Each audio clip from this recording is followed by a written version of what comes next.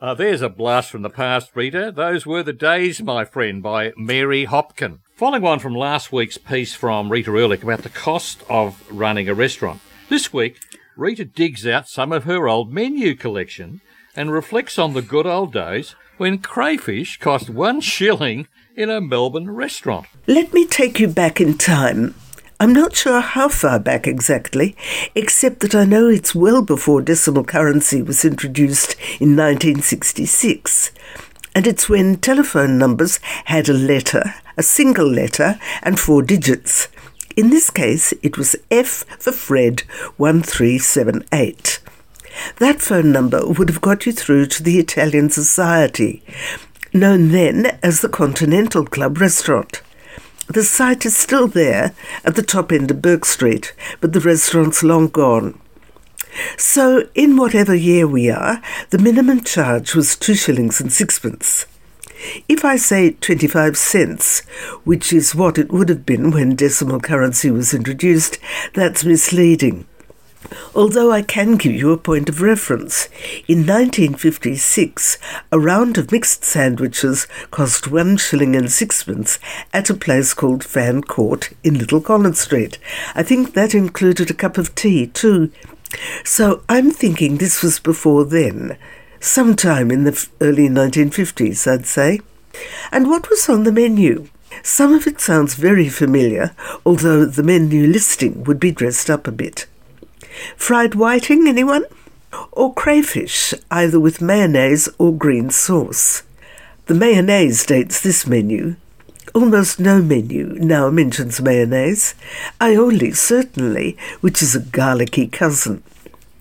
And would you like veal cutlets alla milanese or spezzatino con piselli, a veal stew with peas? Perhaps roast chicken, which has become a Sunday lunch favourite. Those dishes were on the typewritten side. The printed side, which was à la carte and allowed 10 minutes for those dishes, offers such treats as crayfish mayonnaise for 1 shilling. Those were the days when crayfish were cheap and a pub favourite. The beef was mainly fillet steak, with various descriptors. I couldn't find fillet imperial, anything imperial on a food search these days, and you're in Chinese cooking. Fillet Bismarck came with a fried egg, I think. Chateaubriand, that centre cut of fillet, usually for 2, was there too.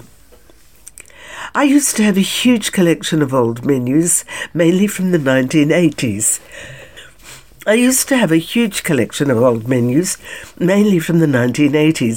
But I donated most of them to the State Library of Victoria. Some of them are in Adelaide. As a collection, they were so revealing of their time. Many were handwritten, not typed and not printed, because printing was expensive.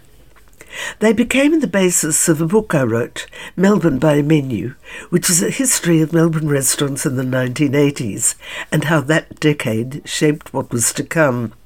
So let's look at prices from the early 1980s. A restaurant called Savini, which was part owned by Giancarlo Giusti, who started Grinders Coffee, offered 3 courses for $26. From that menu, I'd still probably choose to start with panzerotti con spinaci e ricotta, ravioli-like pasta filled with spinach and ricotta. And then I'd go to the misto di pesce alla griglia, mixed grilled fish.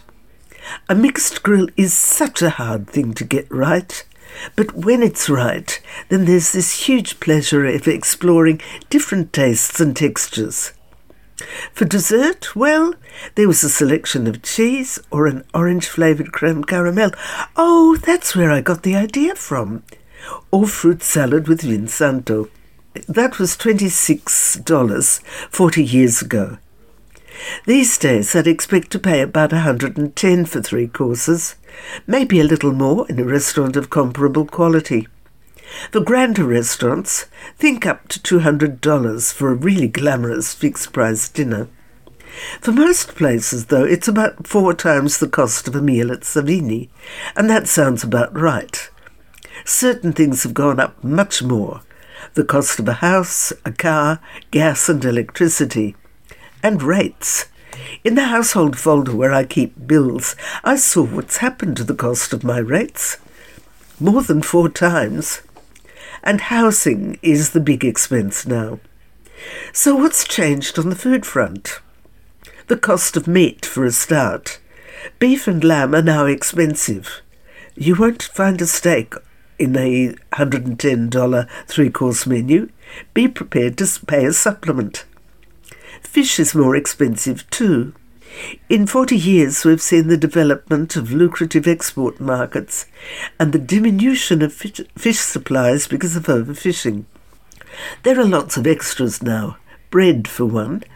I remember the first restaurant to introduce a charge for bread, a very smart Italian restaurant in St Kilda, and its model, clearly, was the Italian practice of charging coperta, a cover charge, so to speak, that covered the cost of table linen and bread. Italy style, there was an extra cost for vegetables too. There weren't many restaurants open on a Sunday 40 years ago.